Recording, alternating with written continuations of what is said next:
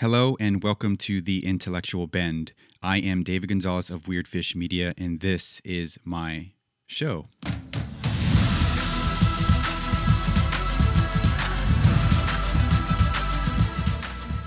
Jesus' epistemology. The first great philosophical question is, what is? The second, which naturally follows, is, how do we know what is? The first question is about being. The second is about truth. Truth is relative to being, for truth means the truth about being.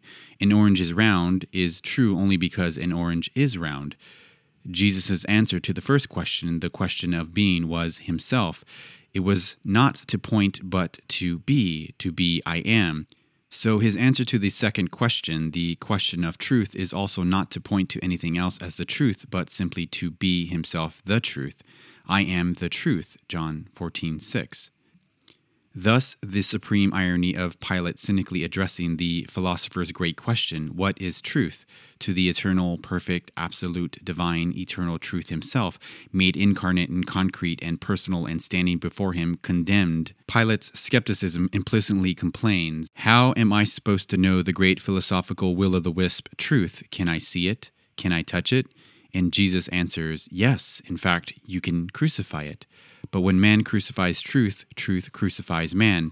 In the very act whereby Pilate condemns truth incarnate, truth unincarnate condemns Pilate. Jesus does not answer Pilate in words because truth incarnate is like light, not like a lit object.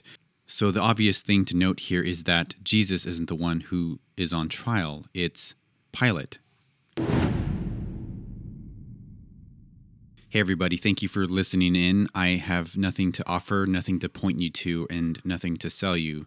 I just give you my humble thanks and appreciate you. And until the next one, adios.